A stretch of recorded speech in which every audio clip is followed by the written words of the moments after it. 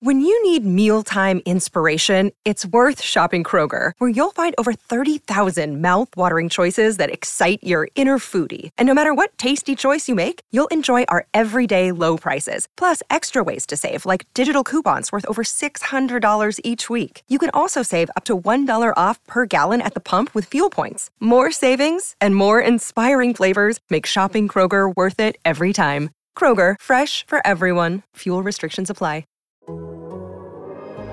The Athletic. Hello and welcome to the Tifo Football Podcast. I'm JJ Bull, your host today. Yes, and today I am joined in the studio by John McKenzie. Hello. No dogs? No. Also, all the way from Germany. How ist your gates, Seb? That was horrifying. That's absolutely horrifying. I realised I don't know how to say it in German straight away, and I did something which is on the verge of, I mean, we've learned the lesson about staying in our comfort zones. I am well, JJ Bull. Thank you for asking. Those of you watching the podcast rather than listening will be able to see in the little top corner of the screen there, Seb's cat. What's the cat called? That's Luca. It's called Seb. Seb and his cat Seb. That's Luca, actually. Hello, Luca. And also joined by us in the studio is Tim Spears. Hi, Tim. Hello. Tim is a journalist for The Athletic. He's very good, aren't you? Not for me to say. In the top 5, would you say? No. No? Okay, well, we brought him in because we think he's the best. And today we're going to talk about all the football that happened, all the things that we like, the things that we were interested in. And I'm sure many of you listening are very interested in football. And if you are interested in football, you should subscribe to The Athletic. And if you go to theathletic.com/Tifo, oh baby, there's a deal on right now, which is, I think, like always, a 30-day free trial. So you can just try it without paying for it for 30 days. What have you read recently, John? I read a piece by Big Tim Spears. Top 5 journalist. About Nuno, the future of Nuno. So Nuno's now out in the Middle East, having a grand old time. But quite the shift, really, from Wolves to Spurs to them. This is Nuno Espirito Santo. That's right, yeah. And what do you think of him? He's just a bit wasted in Saudi Arabia. I don't know what your, Saudi Arabian football knowledge is like. Very high. And so we're going to talk about Saudi Arabian football. We're going to talk about Premier League things, lots of that. Yeah, it's going to be a great show. I think it's going to be tremendous. So we're going to do that. I'm going to stop doing silly voices. I'm in a funny mood all of a sudden. So let's go and do games. And I'm going to leave you in the warm hands and the cool embrace of Tim Spears, top 5 journalist.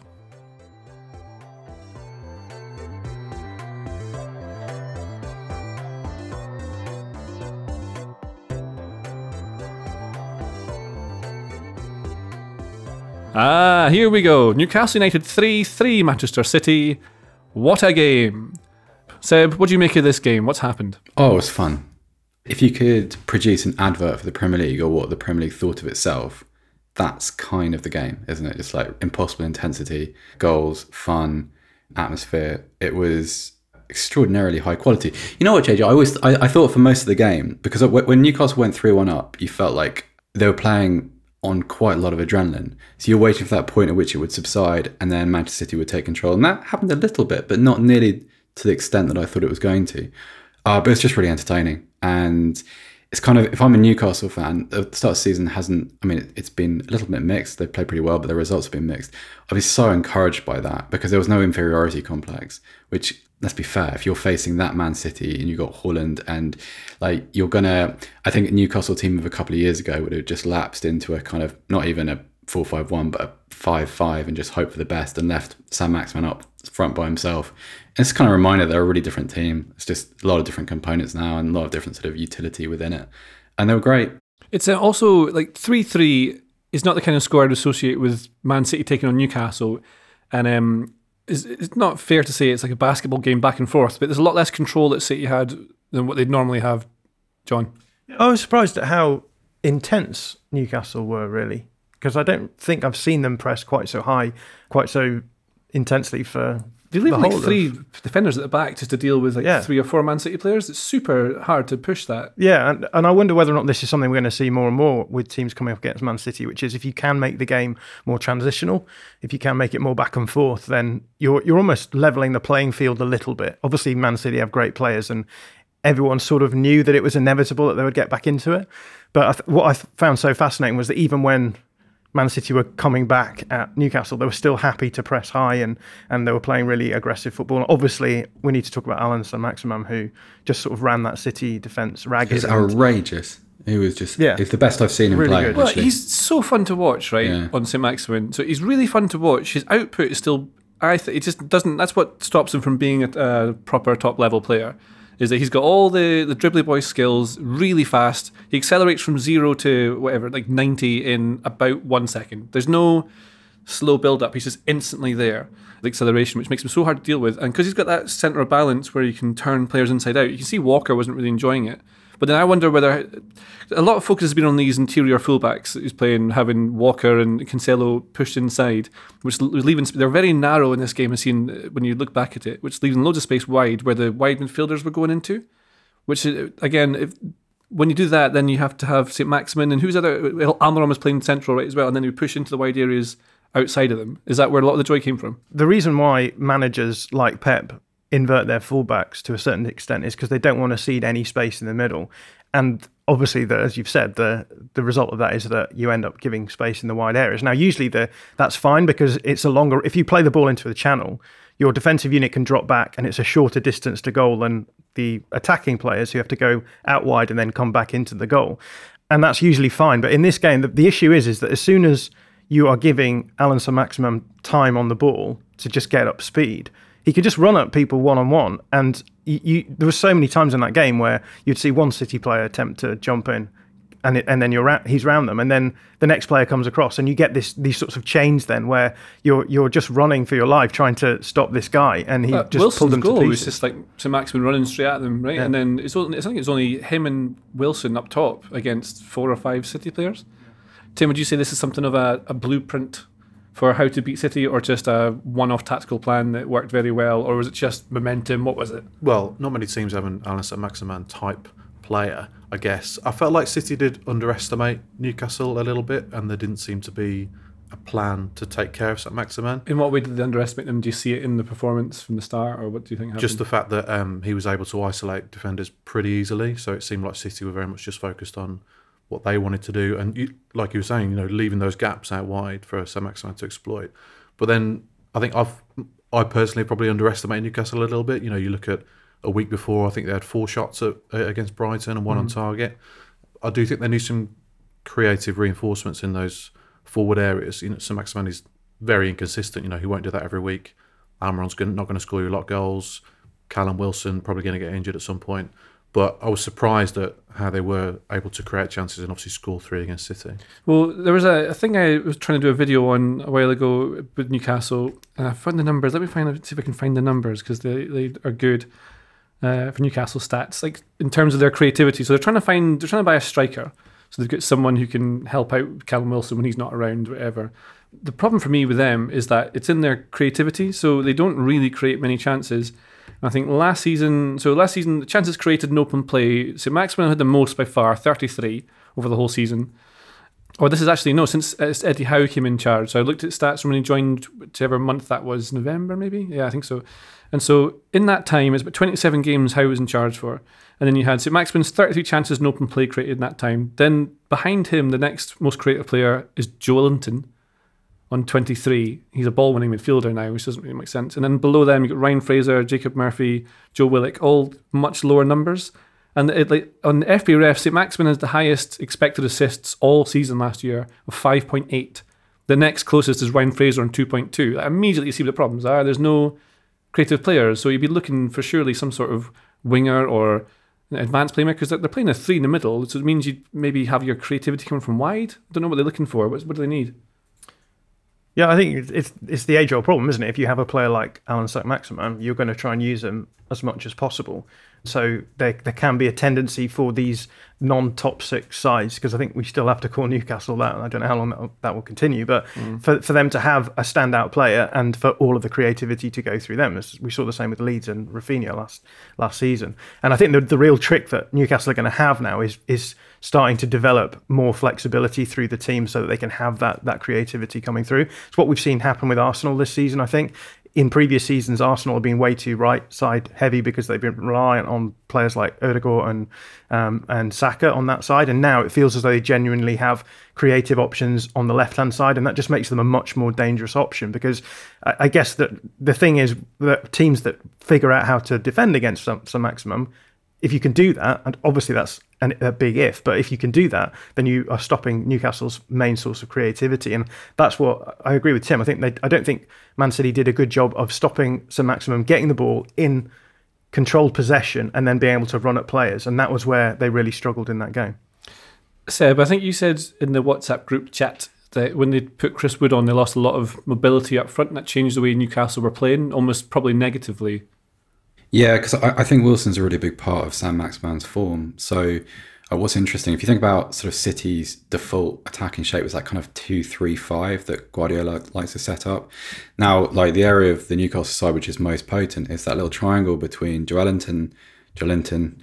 Brazilians pronounce his name Joelinton. Someone should get in touch and tell us if we're right about that. It's Joelinton. Joelinton. Okay, fine. Yeah.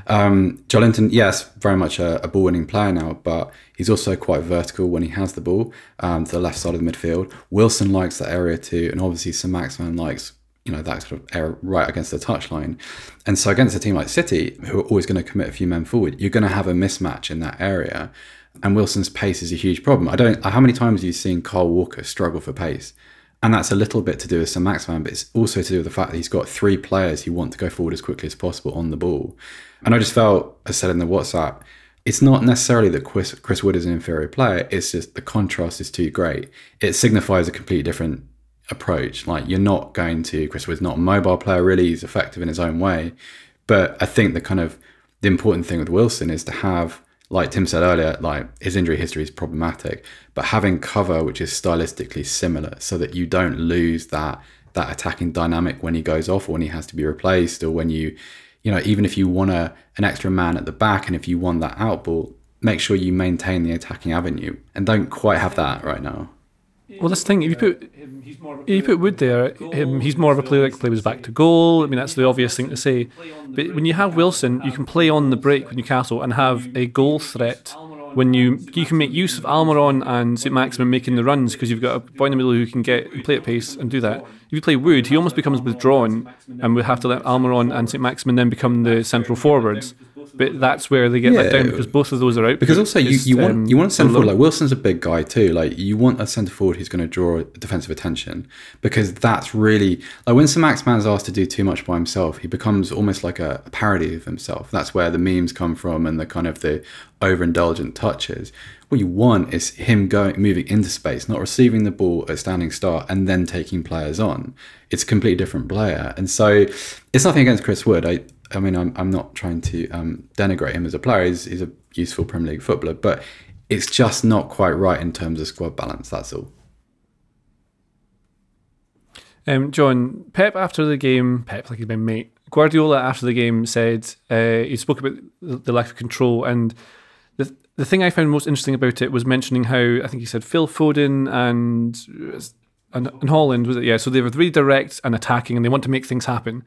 But if you'd had Grealish or Mahrez or Bernardo Silva playing on those wide areas, they'd have slowed things down, because that means they have better control of it. Can you explain what this means? I'm always reminded of the first game that Leeds and Man City played when Leeds were promoted, and it was Bielsa versus Pep Guardiola. And I think what was so fascinating about that game was that Bielsa was really good at getting City to play the way that Leeds were going to benefit from most. So they made it really transitional. They made it like lots of turnovers, back and forths, stopping City from having control. And I think that is probably City's weak spot. If you can get them playing in those moments, obviously they're still going to be great because they've got such great players in transitional moments, but you take away a little bit of the control and you're starting to level the playing field a little bit. And I think that was what Newcastle did so well. I think that Eddie Howe had a really good match approach, which was to try and get the game as destabilized as possible, make it chaotic.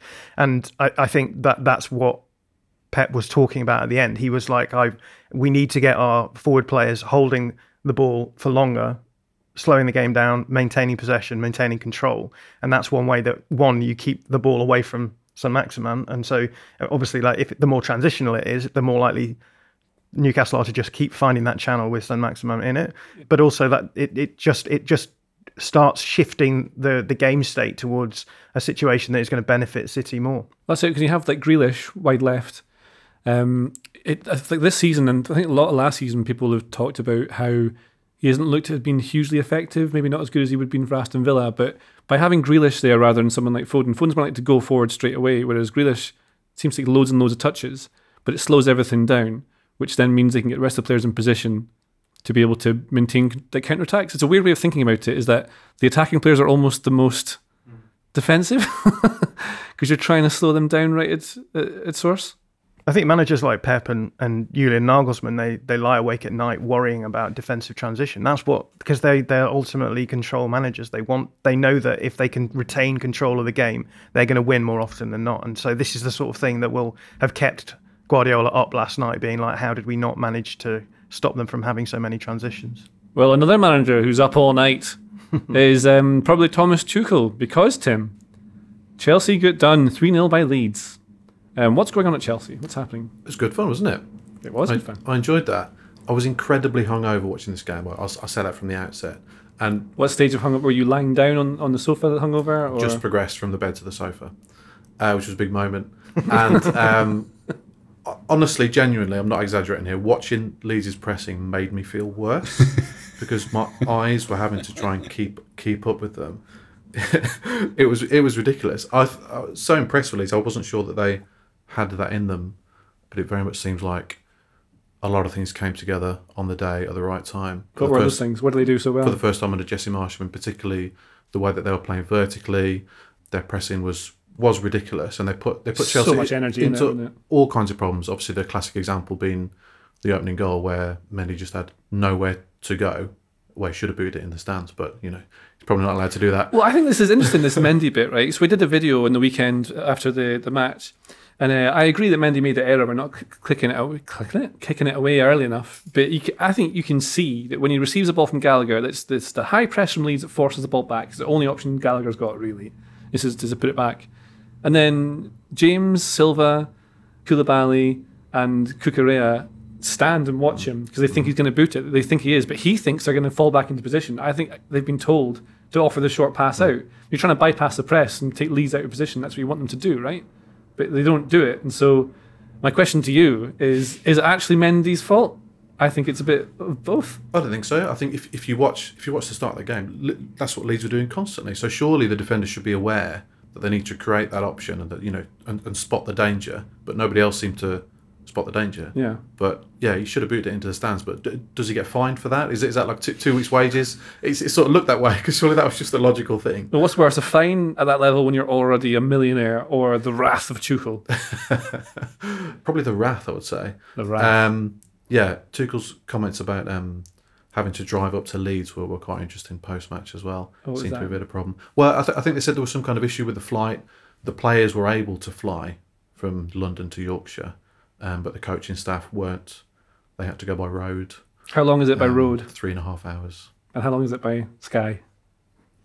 Probably half an hour. Don't they have to go through all the luggage and stuff? You have to go through. I mean, I'm not taking suitcases, but you know what I mean. They don't have to go through security. You're talking about the players here. Because the whole point of I don't think the players do. Isn't that a big reason why they like to use planes? Isn't it? Because they get to. But you know how when you go away somewhere on a plane, you have to get to the airport early, and then you have to go through security, and then you have to do all that nonsense, and it's like 2 hours, and to travel to like Heathrow from you is like an hour and a half, and you're like, well, I could have just got a train the whole way. I presume they have contingency plans for this sort of stuff, right? But I'm led to believe that if you fly up in a private jet, you don't need to do all of that security stuff, so it makes it a lot quicker. Do you think having a coach rather than a flight's going to make a big difference to the coaching staff, Seb? I don't know. My mind goes to that Athletic article that was published recently where they did a kind of a accountancy of excuses made by Premier League managers. And I remember Thomas Tuchel finishing top of that. So another one for the list, maybe. I don't know. I mean, it's inconvenient whether it affects the result. I mean, none of the things that happened on Sunday seem directly attributable to travel issues. Well, no, it's not. I mean, what do you think's up with Chelsea just now? They haven't looked amazing so far. You watched the Spurs game as well. Well, it's kind of 50-50 between hugely impressed by some parts of their game, but really worried about particularly defensive set pieces. One of the things that got lost out of the Spurs game, because there was so much refereeing controversy, rightly, because there were some bad decisions, but Chelsea defended the 2 Spurs goals incredibly poorly. They're really self-inflicted wounds.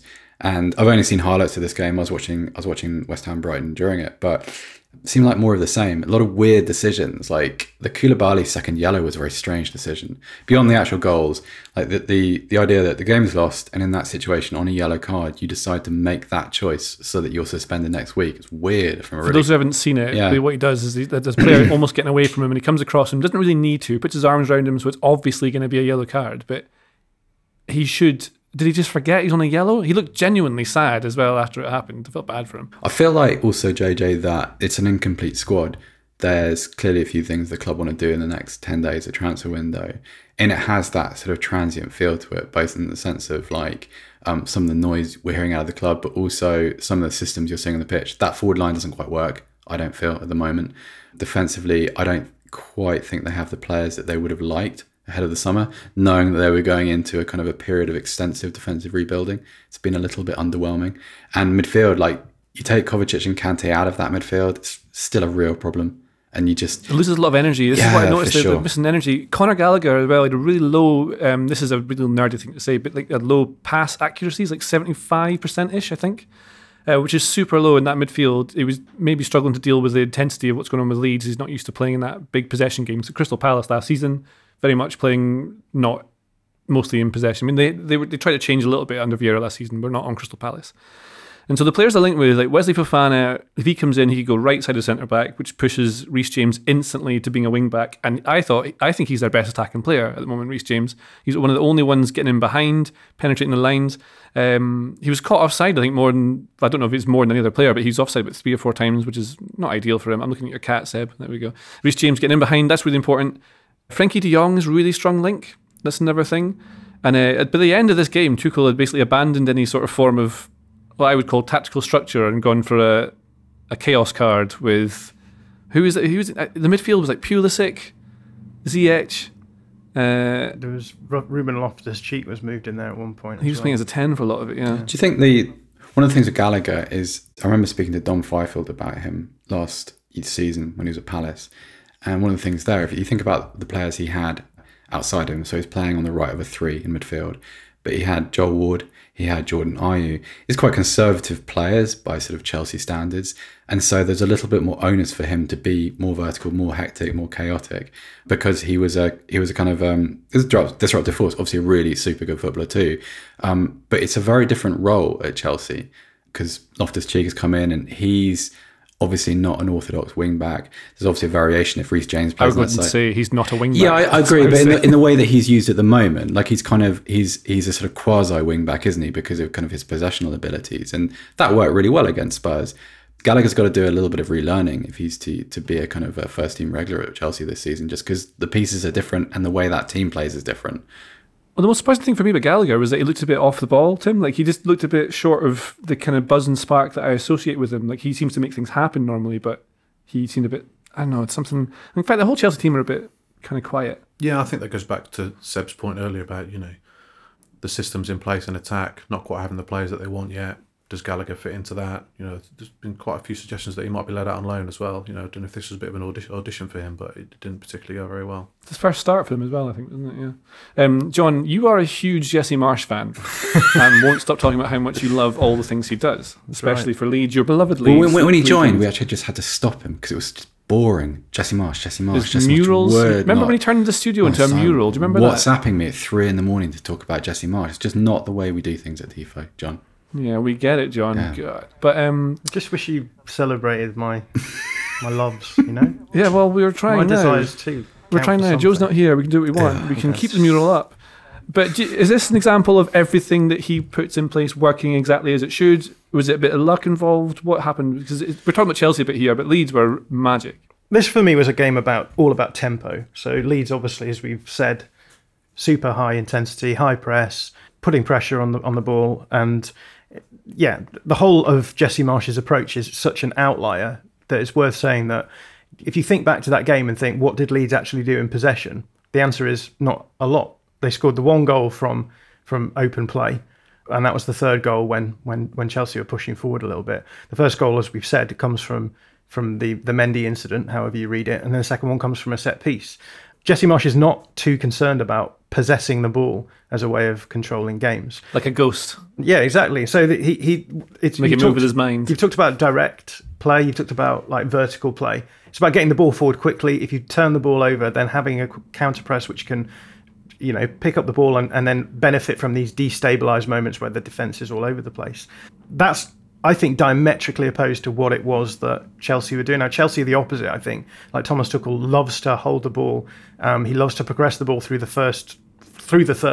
First phase was so slow, I thought. And it's just super slow. It's really slow, and I find quite ponderous build-up play. And I think the issue that we've seen from Tuchel from the last few seasons in the Premier League is that his teams are really good at progressing the ball to the final third. When they get to the final third, they sort of run out of ideas. And I think part of the problem is, and this is really important, I think, when it comes to this game in particular, is that the way that Jesse Marsch has his team playing so intensely and pushing forward and committing to the press leaves a huge amount of space at the back that can be got at if you get into those spaces quickly.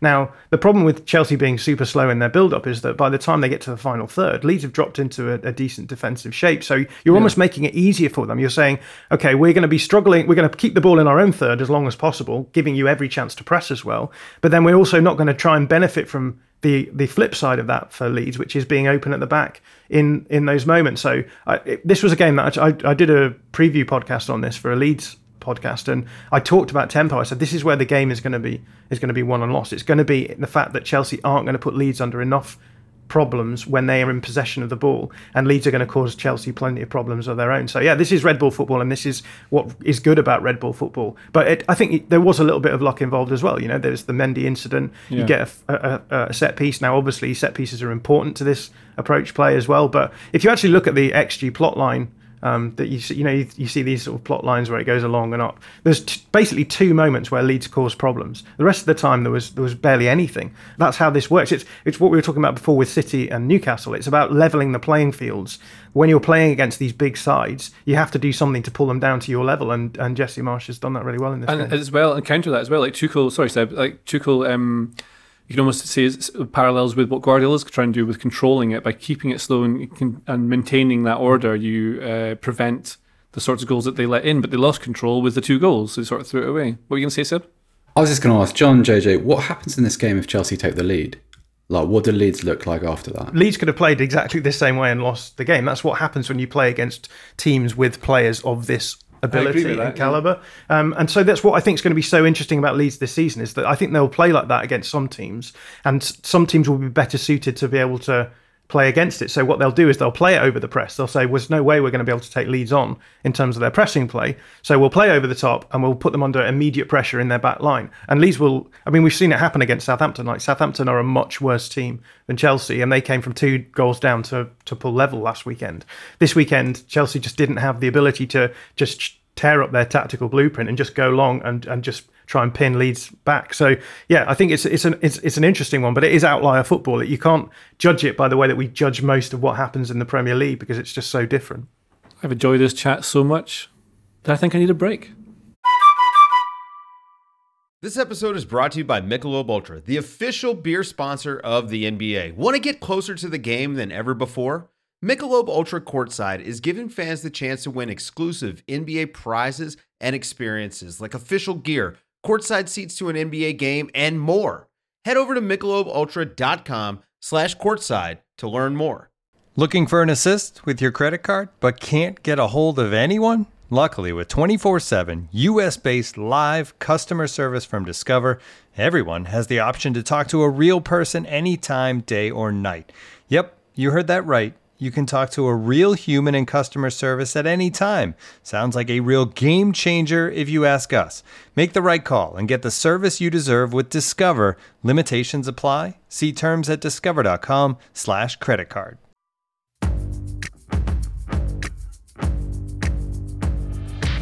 Hello, I'm James Richardson. If, like me, you've ever felt like one of Cantona's cows watching gamely as football steams past like an express train, then why not join me 3 times a week over on the Totally Football Show? This Monday, for example, I'll be joined by Daniel Story, Tom Williams and Benji Lanyardo to explain what actually happened this Premier League weekend. Tuesday, it's the turn of the Euro crew, Horncastle, Honigstein, Alvaro Romeo and Julien Laurens to drop knowledge on all the continent's big stories, including this week, the biggest last-minute comeback in Bundesliga history. Woof. Thursday then, it's back to our septic isle to preview the weekend's Premier League games again with databater Duncan Alexander and this week, analysis from Carl Anker and Adrian Clark. Join us then for cogent insight, fun and a few feeble puns plus the odd move from me. Just search for the Totally Football Show wherever you get your podcasts. We're back. Tottenham 1-0 Wolves. Tim, you know about Wolves because you used to cover them. Yes. What's going on with Wolves here? So Bruno Lage is trying to change them to be more of a possession-based team, switch from the back three that Nuno's had into a 4. Is it just to deal with the threat of Tottenham's front 5 that he changed back to this back 3, or is he going to switch systems during the season, do you think? No, I think that was very much a one-off to cover Perisic, so Neto was sort of sacrificed. So there were a 5 without the ball, but very much a 4 with it. I mean, Wolves played some really, really nice football in the first half. Front foot, possession base, Núñez slotted pretty seamlessly into the midfield. I thought he had a decent game. It's just the same old problem with Wolves, everything's fine until the final third, which is something they really need to rectify because their goals record is just atrocious. How do they fix it? Is it as easy as saying buy a striker? People always say buy a striker, but is it chance creation? Is it the speed of the tempo getting the ball into the final third? They do have a really good striker on their books by the name of Raul Jimenez, but they've got this issue where Jimenez suffered this horrific fractured skull. This feels like a long time ago now. He was out for 9 months, and then they sort of gave him last season to try and get back to his old self. Didn't really happen, but they do feel that with 9 months of football in his legs, he'll be the man this season. They are trying to sign a striker as well. They've got so many good players in so many good areas. I mean, they've brought in Nathan Collins from Burnley for £20 million. I thought he had a fantastic game. I know he sort of let Harry Kane go for the goal, but other than that, him and Kilman are a really good, probably underrated back 2 partnership. The midfield, Neves, Moutinho, Núñez, there's so much technical brilliance there. And then they've got loads of very, very good, skillful players out wide, like Neto, Guedes, who they've just signed, Pedence, Hwang Hee-chan, Adama Traore for something different. There are a lot of very. Let's talk about Adama Traore. Come on. What is he? So I compare him quite to Alan St-Maximin in that he has this incredible ability to go past people and you can hardly contain him, but his output is low. Do Wolves fans love this guy? What do they think of him? Because Newcastle fans love St-Maximin. And I can see exactly why you would. It's so fun to watch, right? But then with Traore, he did okay at Barcelona. He had a couple of games where he had a couple of assists, but then couldn't get in the team. He's not a Barcelona player, probably. Is he a Wolves player? I don't think anymore. I don't think with what Lage is trying to do. He worked brilliantly under Nuno when Wolves were very much a counter-attacking team. Didn't really like the ball, happy to sit deep and hit teams on the break. Now they've gone another way, so their possession stats have rocketed this season up to they had 60% possession in the first 2 games. They had 50% at Spurs, which is pretty good, really. So I'm not sure where he fits in, other than being a jester type, like a wild card for the last 10 minutes. But he's certainly fallen down to the back of the pecking order. But I do like what Lage is trying to do.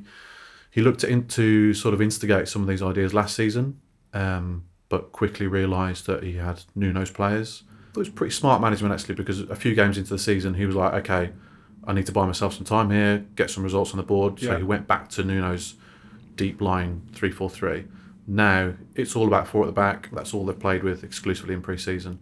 Just needs a couple of players to bring that to life. Well, you know how every manager comes in and says they want to play attractive attacking football, which Lage did at Benfica, I think. Absolutely, right? yeah. So he wants to try and do this, but you need the best players to be able to do that. So if every manager and every team is playing attractive attacking football, who's going to win? Like, is it better? So as a fan, right? So you watching Wolves, not saying you're a Wolves fan, I don't know if you are. Do you support Wolves? 100%, yeah. You do, yeah, okay. I was going to wear my Wolves shirt today, but then I've got something to do later. So I thought wearing my 1989 Manders Steve Bull shirt was probably not appropriate. You could wear it. It's my dad's name, Steve Bull. Is it? It is, my dad isn't Steve Bull. I'd love to meet him just on that basis alone. I'll get him on FaceTime. No, but what I'm trying to ask, I think, is that if you're at the detriment to your team's results, if you're changing from the style of play that gets you results but isn't great to watch, and often you're up against it in that 3-4-3 counter-attack system, is it better to watch a team progress into this more possession-based team, even if it means you're going to lose a bunch more games? Do you know what I mean? No, there's probably a balance between the two, and I think Wolves will look to switch between the two formations and systems, and I think we'll see against better teams they probably will sit a little bit deeper and go for the counter attack. They have got players that can do that. They've missed. Diogo Jota was like a huge miss for the past 2 seasons. They need someone direct running at defenders. Was Pedro Neto, was he not injured for a while? Because I really rate him, and he looks to be coming back into it. His per 90 numbers last season, his XA and XG, was really high. Yeah, so he broke his kneecap, which sounds extremely painful. And did the mafia catch up with him? Did they? So he had. Yeah. If George Mendes, can I talk about that in the podcast? I mean, I know it doesn't exist, but if George Mendes wants you to sign a new contract, there are certain lengths that he may or may not go to. Probably wouldn't go to. Let's just say that for legal reasons. So yeah, he had 10 months out. Came back towards the end of last season, but it was mostly just about building up his fitness. But yeah, looking forward to seeing what he's got to do this season, because his ceiling is ridiculous. I would rate him higher than Jota, and I know a lot of people who've worked with him would say exactly the same. Pedro Neto, distracted by that. Sarah just actually shouted at me about something to do with Pedro Neto. Seb, what I noticed from Pedro Neto is he did a very good job on Ivan Perisic in this game. But what did you make of Spurs and generally what Perisic has brought to them on that left side rather than Sessegnon? A little bit early to tell with Perisic. I think the thing that's caught attention so far has been delivery, two-footed delivery from set pieces. Also, there's a little bit of organisation that he does. If you watch Perisic off the ball and you watch the way he talks to his teammates and you watch kind of the things that go on around him, having that level of experience, it's like having a traffic cop in that area of the pitch. It's kind of handy for Spurs because a traffic cop. Well, a little bit, because it's like it's someone directing things. I don't want to go with coach on the field; it's too much of a cliche. So I went with traffic cop. Tried it out. I just put it, float it, see what happened. I think you opted for the word cop rather than traffic policeman. Sounded clumsy and a bit too much like something that I might say. So I thought, again, change it up. Alter the routine. Trying new things today, Seb. Absolutely. I think Spurs generally were a little bit average here. I came away being very, very impressed by Wolves. I thought they were excellent. Also thinking if they did have a fully fit Raul Jimenez, Wolves would have scored probably a couple in the first half. The thing I'd say is that there's a couple of issues that Conte is trying to navigate at the moment. The first is that Son has returned from pre-season very heavy-legged, which happens. He's played awful lot of football. Probably no one does more miles in a season than Son, given his international obligations and kind of given the burden on him. But that feeds into a positive in that previously with Spurs, two things would have happened in that game. It would have become very Son, Kane-centric and increasingly desperate. The second thing is that there would have been no goal, because when they're in that kind of mood and everything's a little bit slow, ball circulation was very ponderous from Tottenham. I thought they didn't have the set piece expertise to get themselves out of jail, and I felt that was the difference. Not to go too sort of hard with the praise of Vio, just because the novelty of having a set piece coach. There's an interesting moment for me on Saturday when I was watching the game.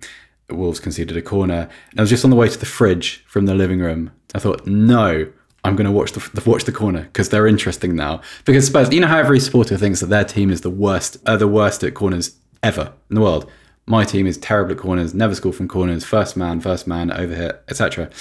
There are lots of really interesting things, and as per the game at Stamford Bridge last week, if you watch the corner that Tottenham score from and watch what Vio does with the centre halves, he creates this kind of seal. So you've got Davis, you've got Sanchez, and you've got Dyer, all going to the near post, sealing off all of the Wolves players apart from Nathan Collins, who's left in a one-on-one with Harry Kane. And like Tim mentioned it's a mistake. He kind of flinches a little bit. Kane gets ahead of him, but it's just going to happen. Kane's a really, really good player, and his movement is exceptional in that position. He's a great finisher.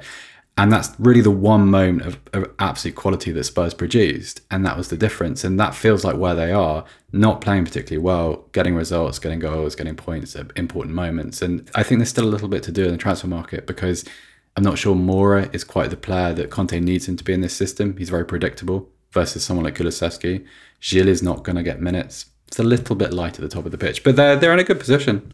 Your cat's getting up. Yeah, he's having a stretch. Watch the way he stretches. It's really funny. if he does nice. it. I recommend watching this podcast because look at Luca, he's nice. Luca's, Someone else who's nice is Morgan Gibbs-White. And he has been sold for £42.5 million to Nottingham Forest. I'll just explain. Crikey. It's 25 up front. It won't get to 42. So That's I'm all told. add-ons. There's some very unrealistic add-ons in there. Is he worth that money? Was it high No, potential? He's not. You're still paying for potential. He's not actually really done anything at Wolverhampton Wanderers in terms of the first team. I mean, Also, we did a video, remember that. We did a video together, but you talked about... So I thought in my head Gibbs-White is a central midfielder. That's how I remember him. But they've been playing him wide right recently. that's where he started. Wolves never trusted him in that midfield 2 in their 3-4-3. He just literally never played there. But he's never been a sort of a right winger in his career. So he's had to learn that role. Basically did it at Sheffield United on the job last season. And that's what Forest are paying for, what he did at Sheffield United last season, which was a great season in the Championship. I did always think that Gibbs-White, in the mould of like Maddison and others, needed that full season in the Championship. So Maddison had a full season at Norwich, didn't he? And Mount went to Derby. Aberdeen, you're thinking of. There He scored a free kick top that corner. free kick, yeah, it's an amazing free kick for awesome. anyone who hasn't seen it. Yeah. But he was a YouTube player at Aberdeen. Like he couldn't properly get in the first team, Madison. He would be okay, but drift in and out of games. Wasn't involved as much as a midfielder should be. It didn't really create the chance either. It's a kind of strange league sometimes as well. When you're up against. him, did he? No, we're not going to the cinch thing. And let's stay with Tim. Sorry. Yeah, and Mason Mount at Derby and Harvey Barnes, and Gibbs-White just needed that. He was only getting minutes off the bench at Wolves, and he needed to play regularly. They are paying for potential. It's a sort of a calculated risk from Wolves to let him go, but with that kind of money, and quite boring. But he had 2 years left on his contract, and he just didn't want to talk about having a new one. And he knows Steve Cooper at Forest really well. They won the Under-17 World Cup together, and he played for him at Swansea briefly. So he was very keen to go and work with Steve Cooper again. How did he get on in the weekend, Seb? Did he play for Forest? Yeah, he came on as a sub. He had a couple of brilliant touches. There was one moment, when you have a fixed idea of a player and then you see him do something and it just completely changes. He had one of those against Everton. Came on, took the ball like in the kind of near left position, about 10 yards inside the Everton half, and just took one touch and burst through 2 Everton defenders and just thought, what's a good player. Didn't have much of it because I feel like Forest were a little bit, after they scored their goal, they became a little bit sort of defensive, and throughout the game actually they needed Dean Henderson to play really, really well to get their point. But he looks like a good player. Like I don't really have an opinion on the fee, just because like whenever you see a British player, and you ever see a British player being signed by a club that needs reinforcement, inverted commas, needs for Forest, because they seem I think it's English player. I think we can limit it to English rather than British, because it is them. I suppose Scottish, they struggle to get money for it. I would say that it's just like Nathan Collins commanded a big fee, and he's Irish. Yeah, so no, but sort of British and Irish, like not necessarily homegrown, but players that I suppose a particular type of manager trusts in British football. Like that's probably the clumsy way to put it, but there is a little bit of premium that applies to all of them. He looks like a really good footballer. I've seen him play age group football, but I've long ago kind of stopped judging people within that context because it's such a false economy. He looks like an asset because he looks like a player that does things that nobody else of that position in that Forest squad can do at the moment. They signed Remy Fuller, who's more of a possession-based player. So yeah, he had a kind of we'll call it a cameo. That's the best way of putting it, I think. Let's move on to Serie A. So I'm laughing because I was imagining he's saying it for there's not going to be vertical, like he's a sideways Well, man. he's sort of Remy Fuller, like when he receives the ball, you can't grow tall. He's not going to take players on, really. Like he's a passing player. Whereas... I meant his height, though. Well, yeah, he's... I was being silly. I've ruined the podcast again. Let's move on to Serie A. On last week's pod, listener Sal Architetto, I hope you've said your name. I hope I've said your name. I feel like you need to put some accent into that, JJ. I'm not doing that because I don't know what you're allowed to do. And commented, I'd love if you guys would deep dive more into Serie A. Well, Sal, grab yourself an espresso. Is that what you've written? Oh, yeah. It's silly. Little espresso. I'm trying to keep this so it's sensible. Well, Sal, grab yourself a normal food or item that anyone might have in this Western globalized world. Because next up, we're going to talk calcio. It's calcio? Calcio. I got that right. Calcio. Say that whole bit again? Nah, it's fine. And we're back from a break. Serie A, Juventus haven't won the Scudetto for 2 seasons. What happened to them? John McKenzie's going to tell you soon in a video on Tifo IRL. And both Milan clubs look strong. There are as many as 4 title contenders this year. Milan, Inter, Milan, Juventus, Roma. Need to add Napoli to this group. In my opinion, John McKenzie. You're just going to read out everything in writing. I might, I could abuse this. But yeah, really interesting. You mentioned that I'm bringing out a video later in the week. But I think the thing isn't just that Juventus haven't won Serie A for 2 seasons. It's that before that they won 9 consecutive titles. And it suddenly blown open. And we've got teams. There's hope for the Bundesliga yet. Yeah. But yeah, I think that this is going to be a fun title challenge because you've got the 2 Milan teams doing well. AC Milan playing a very different brand of football, so really high intensity, heavy pressing, but also like really, really quick transitions as well. So that's fun. Inter doing the things that they were doing when Conte was around still, and looking like probably the best team in terms of that sort of build-up control. You've got Juventus, who they've sort of had this weird trajectory where they wanted to modernise to try and perform better in the Champions League, and brought in originally Maurizio Sarri and then Andrea Pirlo.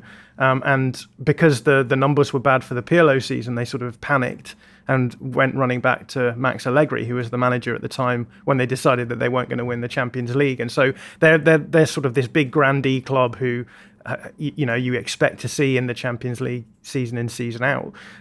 But it almost feels as though they've put themselves at the back of the queue, just by doing something that was on paper quite smart. So yeah, that's fascinating as well. We've got Roma with Jose Mourinho, who we all know you're a big fan of. You do like him, don't you? Yeah, I'm sort of indifferent. I think he's a very, very talented manager, one of the best of all time. But you're excited about his Roma, right? I think it's interesting watching a master of his craft build something, being allowed to put the bits together. Like he's put a lot of new players into there. I think they got the improved last season. I think Alex did the videos last season. Alex Stewart, you may recall of who that is. I'm sure you do, because we like Alex. He's not here. John's here now. How's it going? Well, this isn't awkward at all. No. Napoli is the final name that I added to that list. Right, sure. They've had some really fun transfers this window. They absolutely battered Monza yesterday 4-0, and they brought in some really fun players. Kvicha Kvaratskhelia. The credit card company. Huh? Yeah, that's right. Monzo. Don't joke. It won't be long before NatWest will be in the Premier League probably. But the Kvicha Kvaratskhelia, this Georgian player who everyone's been talking about. Oh, he was brilliant yesterday. Really good. Yeah, a really exciting player. We've lost JJ. I'm just going to plough on here. They've brought in Min-Jae Kim from Fenerbahce, a centre-back. He scored yesterday. Frank Andres Zambo Anguissa we'll know from Fulham. He was made into a permanent contract. He's a really exciting player. Matias Oliveira from Getafe.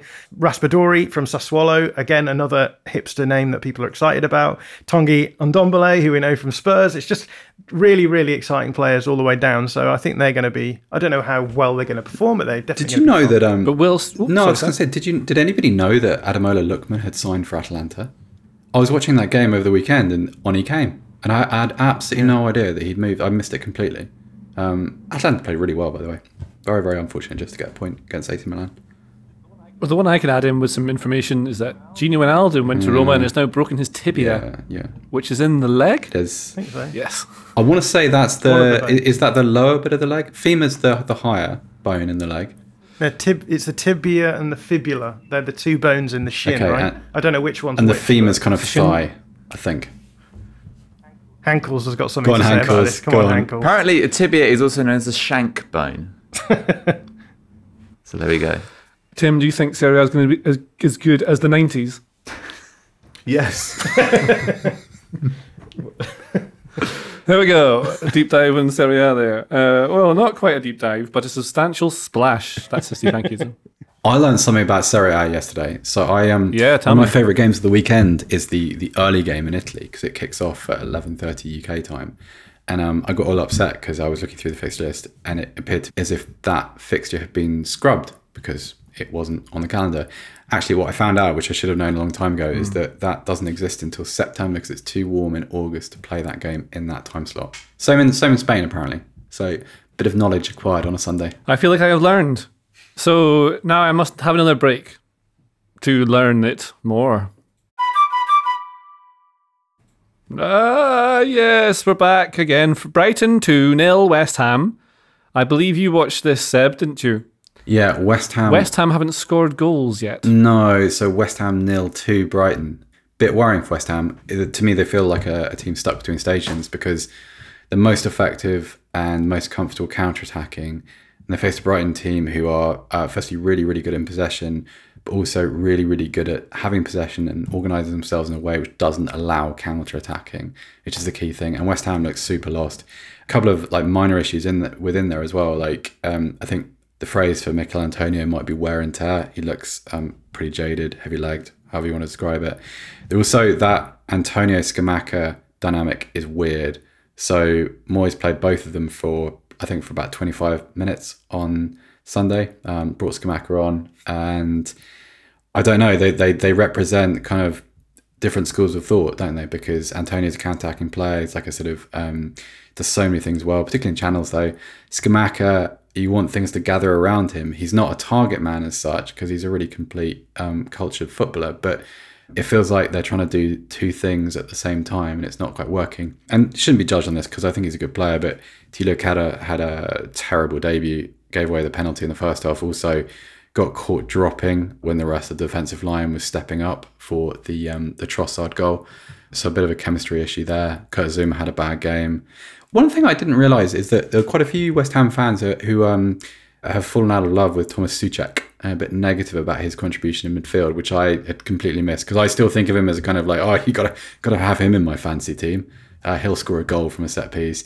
But not that popular at the moment. He's not scoring goals from set pieces. In fact, they're not scoring any. Not scoring goals from set pieces, but it feels a bit clunky in that area. And I don't know if that is about Souček, but ball progression is not what it needs to be for West Ham to kind of make use of.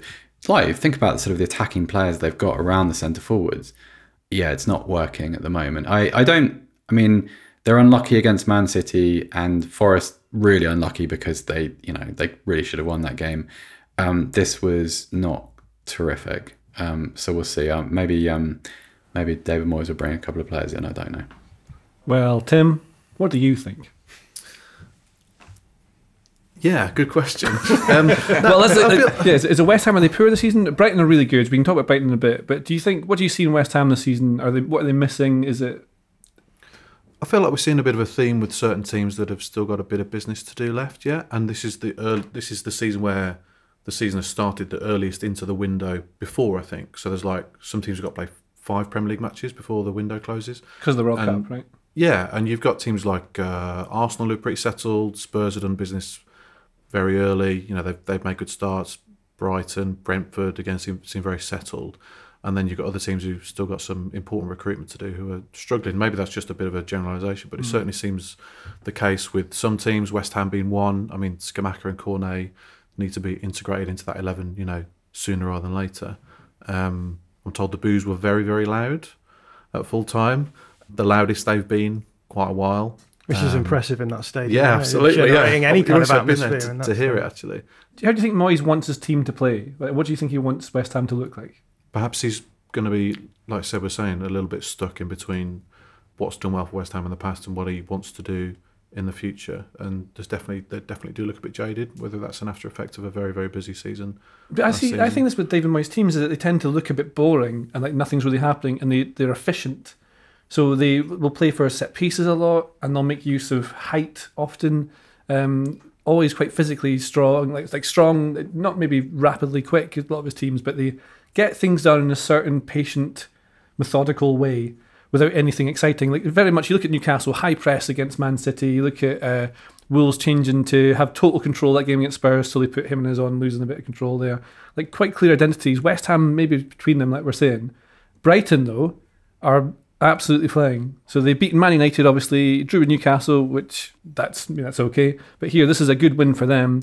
How long? What's the question about this? Are Brighton good? Are they going to be in that top 5? I just have one thing there, JJ, because it feels like we should caveat concerns about West Ham. Like when you lose at home to Brighton, there are a couple of forces at work. Firstly, people are still of the mindset that Brighton are a small, newly promoted team, which is not really true to what they've become. They've developed and progressed so much since they moved up to the Premier League. But also, like, I suppose as a fan watching your team lose to them, you're watching a team that are really good with the ball, really attractive, a lot of sensible signings, a lot of stuff that works basically, and it creates a really unflattering contrast, which is probably quite antagonistic. And I feel like Brighton are in that place where, as opposed to West Ham, who kind of need counter-attacking opportunities for their old way of playing to work, Brighton just are comfortable having the ball, which sounds like a simple thing, but it's amazing how many teams are not comfortable just having the ball, that don't really know what to do with it, who are kind of dependent on game state to either create or score goals, or to feel comfortable in leads, or to exploit weaknesses. And Brighton are not one of them. And by the way, Danny Welbeck, super on Sunday. It's so nice to see him play well. He just looks, he was absolutely excellent. He's such a selfless forward. He's so willing to work, and he does it with all this elegance. It was a really fun player to watch, and really nice to watch him play well in quite a big game for Brighton. Well, on Welbeck, go to you again, Tim. Brighton, they keep the ball very well. They have a player like Welbeck, but they still struggle to score goals. Are they another teams that need to, or they're missing this final piece of the puzzle to be able to make things happen? Potentially. I mean, if Danny Welbeck's going to be fit for the season, then probably not. Although it seems like they're quite willing to let Neil Maupay go. That particular experiment hasn't worked. They're quite different, right? Welbeck's probably more suited to a high pressing system. He can offer you multiple things within the channels. Maupay's more of a poacher, would you say? Yeah, true. I guess you'd also look at their really good start and see that they've played Man United and West Ham, two teams who are in a lot of trouble at the moment. But it always has kind of felt like the missing piece is a striker for Brighton. But some of the football they play would maybe disprove that. Graham Potter seems to go about things in a different way. They've got some really, really nice footballers. They're very, very nice to watch. John, how long until Graham Potter is the manager of who's in trouble? Chelsea, Man United, Liverpool have had a bad start. Where's he going next? I would love to see him at a top club. I think he's an excellent manager, and like Seb's saying, like a lot of the narratives about Brighton are that people don't expect them to be very good at all, but they're excellent. He's super flexible. I think like his teams can switch between formations. They can play high pressing football if they need to, which they did against Manchester United, went man for man. They can also sit in a really solid mid block as well. They can move between a back three or a four and do so in a way that I think is functional, which a lot of teams don't. I just think he's a super smart manager, and I would argue that Brighton possibly the best team outside the top six at the moment, which seems irreverent or something, or controversial, but then like who are we saying that is at the moment is better than Brighton? I suppose define your terms, just because I don't disagree actually. That they're the team that I've admired the most watching this season outside the top six, and also I'm interested by what Undav brings when I'm not quite sure what the plan is there. Scored a lot of goals in Belgium. Slightly unorthodox person, like a looking footballer, has a kind of strange gait. It looks a little bit like Vincent Janssen in a way, which I'm prone to distrust. But that's a facility they didn't have previously at the top of the pitch. And I'm really impressed by the fact that they've lost Basuma, they've lost Cucurella, and they haven't missed a step. And it shouldn't surprise them. I mean, look at who they've beaten away from home over the last few months. Man United and West Ham, but Arsenal and Spurs within 2 weeks of each other at the end of last season as well. That's just a good team. There's no caveat. It's not, we're not waiting to be disproved. They are just good, and seemingly getting better the more comfortable and long term Graham Potter's tenure becomes. So yeah, good. Well, Someone or something, some people who are comfortable are Paris Saint-Germain, because over in Ligue 1 on the weekend it was Lille 1 on 7. Yes?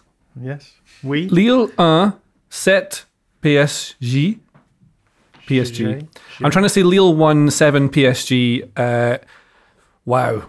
So 2 seasons ago, for context, for anyone who wasn't sure, Lille won the league with Christophe Galtier being in charge of them at the time. He is now the PSG manager. John did a really good video on how PSG might be able to play under him, because he's tend to focus on a 4-4-2, but it's very much a There's like a 3-5-2, no, 3-4-3, isn't it? 3-4-3, yeah. Yeah, to get the front three. And the front three combined for a goal in the first 7 or 8 seconds. Did you watch this game, Tim? No, but I've heard about this goal and who it's been inspired by, which is remarkable. Who is it inspired by? Bournemouth, who did exactly the same thing for a goal last season, I think, from their kickoff. And Real Madrid copied them as well with Ancelotti. Sparta Rotterdam scored it as well last week. Like it's a kind of it's an ongoing Is that thing. right? Yeah, people keep copying this goal and scoring it. Yeah, and PSG are just the latest. So it's one of the attacking players. So Messi, Neymar, and Mbappe are the ones who link, and the goal, you'll be able to find it online. I think it's been tweeted by BT Sport actually. But they combine, and Messi just drops deeper and then hits this first-time ball all over the top from Mbappe's run him behind, who times his run perfectly just to get in behind him and lobs the keeper. It's really, really good. But I mean, this is like for context, right? How good PSG look already this season. Neymar has 5 goals and 6 assists in 3 games. Messi has 3 goals and 2 assists in 3 games. Mbappe has 4 goals and no assists in 2 games. It seems very much as well that when Mbappe scored this goal, because the noise of the last week has been that Mbappe's not very happy about something. Don't know what it was. They're trying to keep it all in house. And then they score and the whole team gathers round. Do you think it's performative, Seb, the way they celebrate? Or is that a genuine, they're trying to prove everyone wrong? It feels to me like everything PSG do is performative, JJ, just because the noise around them is so incessant and this theme is so repetitive. Like the idea of like, especially Mbappe, what he controls, what he influences, what his relationship with Neymar is. Like if you think about, I mean, this goes back to, do you remember the conversation about Neymar and Cavani during his first season? And there was exactly the same chatter around who's passing to whom. Penalties, wasn't it? Yeah, who's taking penalties and what's his expression when Cavani missed that chance? And it's just the same thing. So I think this becomes part of the job description for a PSG player is like, it's PR as well, like celebrate a goal, and you know they're playing really good football, so part of it's organic, but it's just something that you need to do because otherwise in go the headlines and the kind of headline writers and the kind of commentary becomes very, very negative around the club. So it's just, yeah, it's what you have to do, I guess. Well, one of the stars on show in this game is Vitinha, who PSG signed in the summer window, who used to play for Wolves. What is Vitinha? What is he? So he's a pretty technically gifted Portuguese midfielder who somehow made his way to Wolves via Jorge Mendes. What possible link is there between Portugal and Wolves? It was how'd they know about him? What happened? Quite a stunning signing out of nowhere. So yeah, he was sort of the right player at the wrong time for Wolves. Really, he was, to use a couple of cliches, but he was a little bit lightweight and couldn't really get to grips with Premier League intensity, and he certainly wasn't ready to play in a midfield 2, and he wasn't a winger either, so it didn't fit in Wolves' formation. So yeah, they chose not to sign him for £20 million. Nuno turned him down, and then so did Bruno Lage as well. Just felt he wasn't quite ready. I mean, in hindsight, what they should have done is signed him and possibly loaned him out, because now he's worth a lot more money. It's so easy to say that in hindsight for everyone, though, isn't it? Yeah, absolutely. I remember speaking to someone who worked really closely with him who said he could be a better version of João Moutinho. He's got the intelligence of Moutinho. He can control the tempo of a game like him, but he's got a much better passing range, and he's just as technically gifted. So there are very high hopes for him to have a really nice football career. Is that a midfield 2 that we'll see in Champions League games from PSG? Because the draw is on Thursday for the groups, right? And you've got Vitinha and Verratti playing that midfield 2. Marquinhos playing a central centre-back. I guess he could step into... Yeah, that's what he's been doing. He's in possession as well, just sort of stepping forward into the midfield area and just giving another line of defence ahead of the then back 2, I suppose.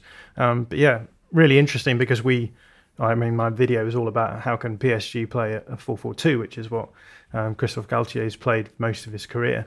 And he just comes in and straight up plays a 3-4-3, fits in those 3 players. And we've had the perennial arguments, right? Every time we get a new PSG manager, it's how do you fit these 3 players in, Messi, Neymar and Mbappe, and he seems to have done it well. But yeah, I'm with you. I think there's so many teams now around Europe who are looking fantastic in their leagues, and it's hard to know what is going to look like in the Champions League. So Bayern are the same. Like Bayern are absolutely tonking everyone in the Bundesliga at the moment. But what are they going to look like when they come up against opposition that can cause them problems? And I think for me at the moment, PSG are still in that camp. Like what are they going to look like against Champions League opponents? But I think it's going to be a really good Champions League iteration this time around because of this. Well, I feel like because you're here, Tim, I should ask you, unrelated to Vitinha and the George Mendes link, what does Mendes actually do with Wolves? What's his involvement with that? How does that work? Blimey, how long have we got? Are we going to start the podcast? I would say again? 2 minutes. Summarise it in 2 minutes. So, I mean, people will know of his well-trodden links with other clubs, like sort of, well, mostly the Portuguese clubs, but also Valencia, Zenit St. Petersburg and whatnot. The difference with Wolves is it's financially beneficial for him and for Wolves to do well, because Wolves' owners, Fosun, have a stake in Mendes' Gestifute agency, which sounds a bit dodgy, but he's completely legal and above board. Jorge Mendes, a very visible presence at Wolves. They don't really hide the fact that he's there quite a lot. He was there for the last home game. He has a number 2 who's pretty much there full time.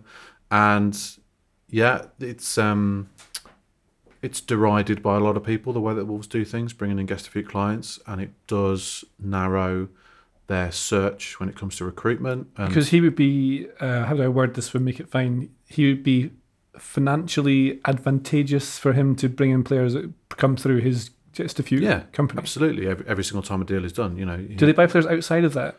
Yeah, they do. So they have a fully functioning recruitment and scouting team, and I know that there are frustrations in that team that they scout and research and identify players in a completely normal way and put them forward for suggestion, and then Jorge Mendes will come along and say, hey, I've got someone who can do that.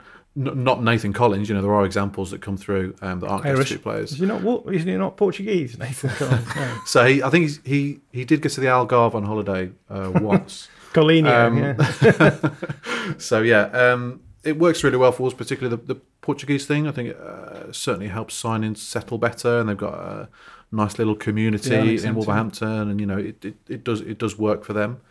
I think they'll potentially hit a ceiling quite soon by only narrowing themselves against a few players. I'm not sure that can take you to the...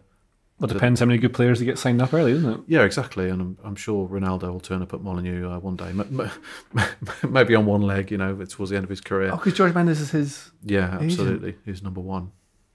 Jose Mourinho as well? Jose Mourinho will manage him at Molineux.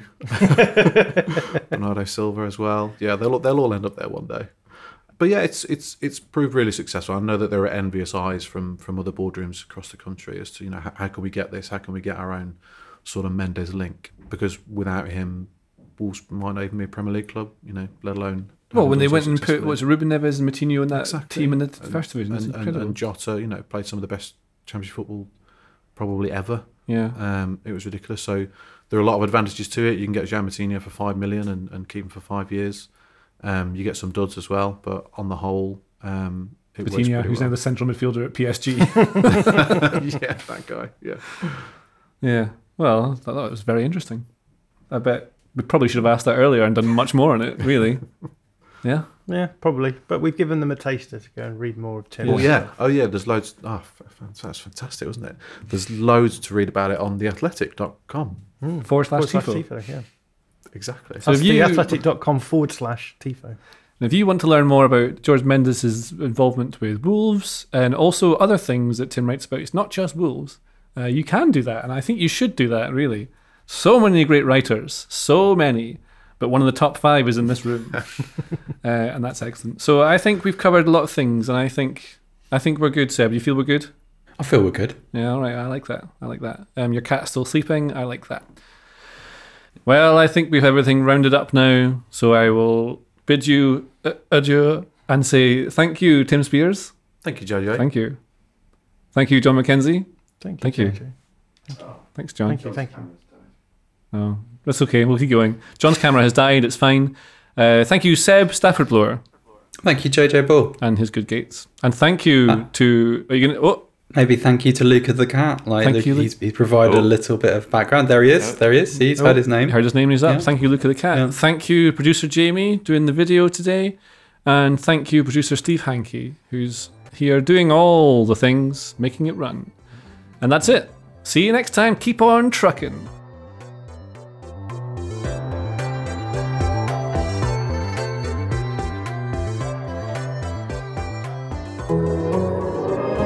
The Athletic.